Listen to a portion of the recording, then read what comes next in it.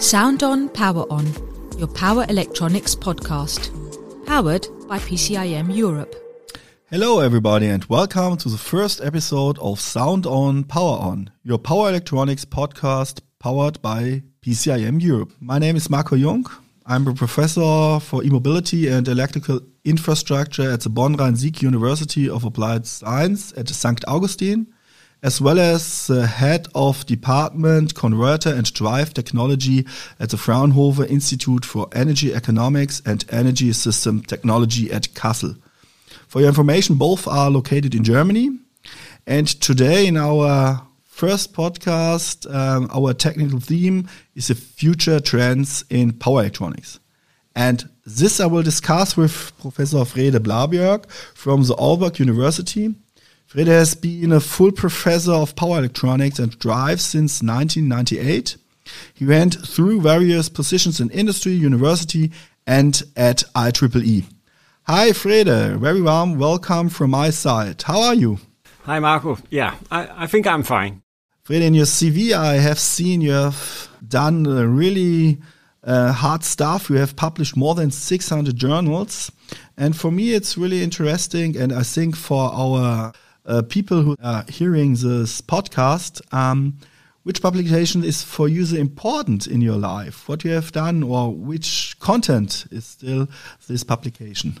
A good question.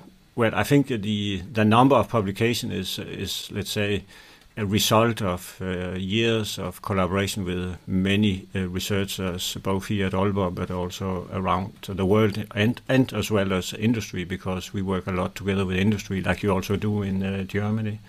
But if I should highlight my main contributions in terms of research and innovation, I would say this is the integration of renewable, the interface to the renewable. And we have some publications where we have come up with methods to synchronize and operate into the grid system, which I can see is applied a lot, both in universities, but also in industry today, and is the platform for, let's say, the integration of renewables.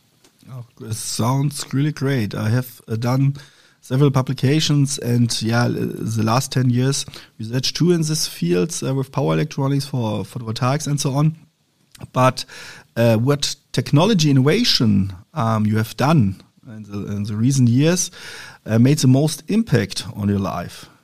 On my life, I would not say my publication make a such impact on life, but for me, it's I have had for my career the principle that the things I do with people, if it is not disclosed by our collaborating partners, I would prefer to publish. So that means it's achievable for the whole world, and this is seen from my perspective, my contribution to be a part of the use of the technology. So I would say when I see solutions which can be used or methods which can be used to make the power electronics technology and application more smart, more cheap, more easy to apply, then I think I feel happy with the contribution. Mm-hmm. Cool, that sounds really nice. So I think let us go a little bit forward to our content from today's talk. And I think we have many big drivers in power electronics, seen in the last 20 years, let's say. So not only climate change and the finiteness of fossil fuels are still drivers for power electronics. I think a lot of other topics, and that we will discuss a little bit in the further, let's say, minutes. So, and the decentralized power generation, so it means PV and wind energy. We still see it has rising on the whole world. So not only in Germany, not only Denmark, Europe, so on the whole world. And for me, it's really important to know, and I think for the whole community, what are the next tasks for success and what needs to be done in this case? Yeah, up to this interview, I was thinking a little, if we look at how the energy system is going to be transformed in the next decades to come, I think we can characterize this in that way that if we look at how the energy mixture is today, this is very much fossil fuel based. The electrical part is not so much the carrier and the market. But when we are looking into, let's say, 2050 or something like that, we have totally transformed the rules in terms of energy. And by that I mean we will see much, much more electricity be the energy to be traded. And for me, this is a very big transformation. So we are able to make the world much more sustainable. And when we talk about, let's say, the electricity today is covering 30% of the whole energy consumption, and it's coming from there, then I think we are looking into 60-70% of all energy will be electrical based. And seen from a technology perspective, in order to do the interfacing both at the load side, at the production side, the power electronics, which we are working with both, it's really the technology which makes things happening and which is able, let's say, both to harvest as much energy as possible, to utilize the energy as efficient as possible, and then of course also to do the interfacing so we all the time have the energy available on demand. So if Edison was here, he would be amazed about what impact he, of course, together with a lot of other very, very famous scientists in, let's say, late 1800 or something like that, and in the beginning of the 1900. And being a part of this transformation and have been a part of that in the last 25 years as being professor here at Aalborg University, just have contributed a very little to the big transformation. This is fantastic to see, and I think looking at what we can do today with the power electronics technology, we are able to make this transformation. But there are of course a lot of challenges in front of us. But I think both with innovation and with fundamental better things, we are really able to create that society we are looking into. Mm-hmm. Great. I think so. If we speak about generators, it's correct. And now a new hype, let's say we have now in storage system, hydrogen. Yeah, I see a lot of big things in the whole world. Still a lot of countries still have still looking about how they can produce really big scaled hydrogen. Only the further component for more secure and reliable energy supply. What are here the main challenges? What you are still thinking about? Because I think we need a lot of mass hydrogen, not only in Europe, in the whole world, as a additional component for our reliable energy supply. I also see that, and if I should say a very short answer, but that's not what you are interested in, but I think the big challenge is efficiency. Also, in my opinion, with the hydrogen society, compared with, for example, a full electrical society. So the transformation to go from electricity to hydrogen to something else where we apply it in a process, the efficiency, in my opinion, is far too low. Of course, if you are producer of generation capacity, then it's a good idea that the efficiency is maybe only 20 or 30%, because then they need more generation, right? And on the other side, the companies who work with, let's say, hydrogen-based carriers today, also there is a marketplace. But there's no doubt we cannot avoid, let's say, power to X for many applications, because there are applications where we have energy-intensive things like airplanes and maybe ships and so on. And I think it's as the analyses are, it makes sense to look at big plants because the investment is so huge, and the chemical process after the electricity, the scale is important. So in that sense that we see a huge amount of investment in this field, I think this is wise to do. But I think if we need efficiency up much more than we have today, and thereby also the cost down, and then naturally we should all the time also think about, okay, the electrical system, can we do something there and still keep the high efficiency we have there? Okay, and that leads me now in another question, because efficiency, right? That's really, I think, a big issue. And I think the power electronics, yeah, we have new devices we can use, for example, for the rectifier systems, IGBTs, silicon carbide, MOSFETs. Maybe in the future, okay, let's say, okay, that's a future trend, maybe gallium nitride. But for me, it's really important if I have rectifiers, yes, for electrolyzers. So up to now that I know, they only can have a cosinus phi, let's say only one, yeah, so they don't provide reactive power and so on. And we have seen it for wind power and PV power.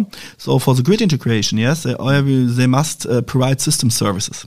And for me, the question is now, do we need further system services to have a big stable system, as well as maybe electrolyzers can provide system services in the future if we use new topologies, new power electronic semiconductors. What is your opinion in this case? Yeah, it's a good point. I forgot to say the electrolyzer needs power electronics, but it's almost standard that we need power electronics is everything, and we need technology for doing this.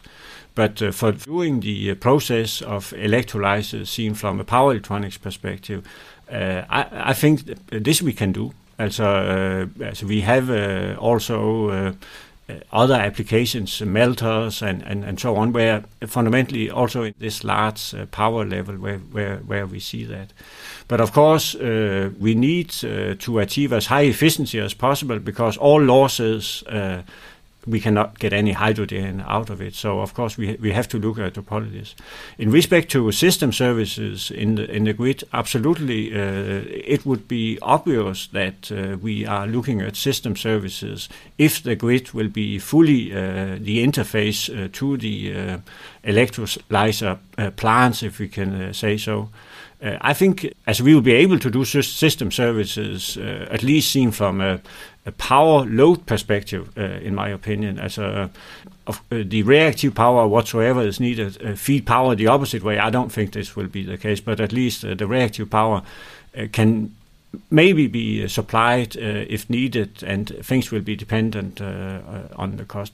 But what I think we will see also when we are discussing those big power plants, if we can say so, is that we will have production close to the as a production of hydrogen and the processes behind that. We will have that close to places where also the energy is produced. So we could imagine that hydrogen and the products after are close, for example, to very big wind farms in the ocean. It could be located in places where we have very big PV plants in locations where the sun is very intense, South Europe, Africa, Middle East, wheresoever, Australia and so on. And then we are not need necessarily to have a large investment in the grid in order to do the transportation of power. So we will see different solutions, but I think the scale is important in order to make this efficient as a really high power scale, because the investment behind that is very expensive. I think so. We will see different solutions, and the truth, I think it's in the middle. Let's say, yeah. We have, I think, some transportation from Australia by shipping, or we have some production in Germany, in Denmark, in the northern pipelines. I think we will see everything in the future, and I'm really interesting, which concept, let's say, will win the race. I think it will be mixed, let's say.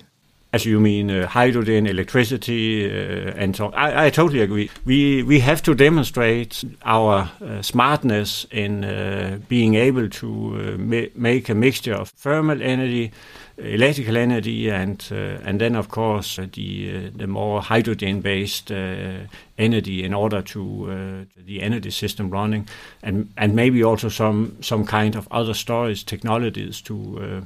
Because we also have water. There are different ways also to store in a large scale energy. Great. So in our last, let's say, 10, 15 minutes, we have the discussion. You have spoken about energy efficiency. You have spoken about grid services, PV, wind, grid integration. And let's have a focus more in the industrial application part. I think there we have a big possibility to reduce energy consumptions because to introduce more and more power electronics. And do you see here some trends on the world market or in the scientific? We can say every watt or joule we are saving at the end, we save more on the production side. So dependent on the price of cost of energy, we will of course see incentives to reduce the energy consumption. But if I look at, let's say, applications in industry, the power electronics has demonstrated its value to save energy by being introduced in automation, because all things today are variable speed, right? Yeah, also processes where you need heat and maybe combine it with heat pumps to get energy. Maybe we will see this more introduced combined with power electronic control of those pumps. And also to control the electrical power in case that we need to process minerals, metals, and so on, and do this in an efficient way, maybe a higher frequency. And so I think if we can say mega trends, also the ability to take over the newest technology in order to have the highest efficiency in the process, this will continue to go on, and the companies who are providing those let's say, components to be able to do that, I think they will all the time be able to provide products which are at the highest end in terms of providing the services needed. Mm-hmm. So you speak about the products, let's say, and the components. And I think for power electronics, the power semiconductor is a really most important component, to convert, let's say, from DC to AC or AC to DC or DC to DC. Mm. And in the recent or in the last 10, 15 years, the use of silicon carbide semiconductors in electric vehicles promise higher efficiency for this, but also costs in comparison of silicon IGBTs. Can you give us a little bit more look inside where the journey is going on in this? Yeah, I think in the power electronic history perspective, what has really been driving the power electronics and its application, this has been the devices. So thanks to all the people who have been innovative in making the devices, so circuit people like us, we can increase the performance and efficiency. So we rely a lot on those smart researchers and industry who are able to do this. And many years ago, people could see that wide bandgap devices had a great potential, but there were also decades where industry were really challenged in order to make it happen. But fortunately, today we are standing with, let's say, a very strong ecosystem in new innovations, both in terms of silicon carbide technology as well as gallium nitride. And we see already application of silicon carbide also in EVs, right? Maybe it's a little bit more expensive, but the efficiency is a little bit higher and you get more out of, for example, the storage you have in the system. So if looking into the future, I'm 100% convinced that the wide bandgap devices will be playing a dominant role in the years to come. The implementation in terms of the different technology circuits we know, this will depend on the prices, like you are saying. But the market is there, in my opinion. So it's more a matter of time before there are enough manufacturing, because the manufacturing is also often a bottleneck. Also, making the devices, we need a lot of investment and so on. So I would say, as the growth in silicon carbide technology and gallium nitride technology, this will be used in the next years to come, as in the next decade, no doubt about that, and we will see that in more and more applications, definitely. Yeah, I'm sure.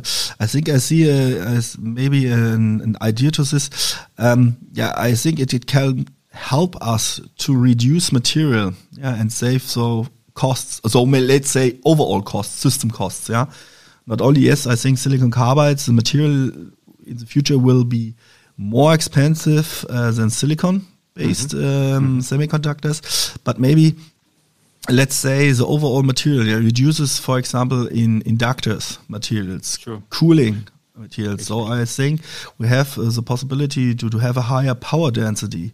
Can you say maybe what are the still drivers in this case? It's electric vehicles or it's photovoltaic to increase the power density and so on? Yeah, it's a good point you are raising there, and I should of course have mentioned that. One is the components themselves, but it's the system they are becoming integrated in. So it's system solutions, and it's totally right that a lot of material can be saved if we can increase the efficiency and reduce the need for cooling, passive components, and so on. And what I would also maybe mention there is when we talk about a sustainable world and so on, in many countries and also in EU, there become also a high attention and awareness to look at the sustainability of the products. From fundamentally, until you manufacture a product, you have to also have a plan in order to be able to lay down the product again and reuse the material. So if we are able to save material because of the wide bandgap technology, then there are also less to be taken care of at the end. And that will also be an incentive to really squeeze the size. I see absolutely let's say the wide bandgap devices coming into EVs because of weight and volume. I see in PV, yes, that will do the filtering a little bit less, but also if the efficiency can be higher, then you also get more energy yield out of the operation. But I also see it, for example, in the application of big computer centers, because there you need a lot of power supplies to power the IT houses and so on. And wide bandgap devices will also reduce the losses, and we can have more installed in the same area and get more out of it. So I'm very optimistic in new technology, and thanks to the people who have been able to make it happen. I think these people needs our requirements that they can develop the correct products too. Yes. If we compare a little bit, now I have been many years in this area. Also, I remember in the old times, the IGBT, this was unreliable in the beginning. We could easily make it not working, if we can say so. But people were saying, this is maybe not good. And I think this is the same we see of the wide bandgap devices, that it was more expensive in the past, but it comes down. And then when we look at the system advantages, this would be an obvious choice in the hardware we are developing. So it's really exciting, and it also needs new skills for people. Also, in order to be able to integrate it into the products when we do the design, because we are operating at fundamentally 10 times faster switching frequencies. There are new skills we need to have in order to master it 100%. I think so. So I think in the future our jobs are safe because we have to do a lot of things for the whole transformation. Okay, Frede, thank you for your statements. It was a really pleasure for me to have a discussion with you, and I hope we can see us together at the PCIM in May. Thank you. Thank you very much. Thanks for listening. We hope you enjoyed our conversation and gained some valuable insights. Make sure to subscribe to the podcast, now available on Spotify, Google and Co. In case you'd like to hear about specific topic or have a particular guest on your mind, let us know via mail to podcast-pcim@mesago.com. Until then, have a great time. We hope you enjoyed this edition of Sound On Power On, powered by PCIM Europe. Do subscribe and share.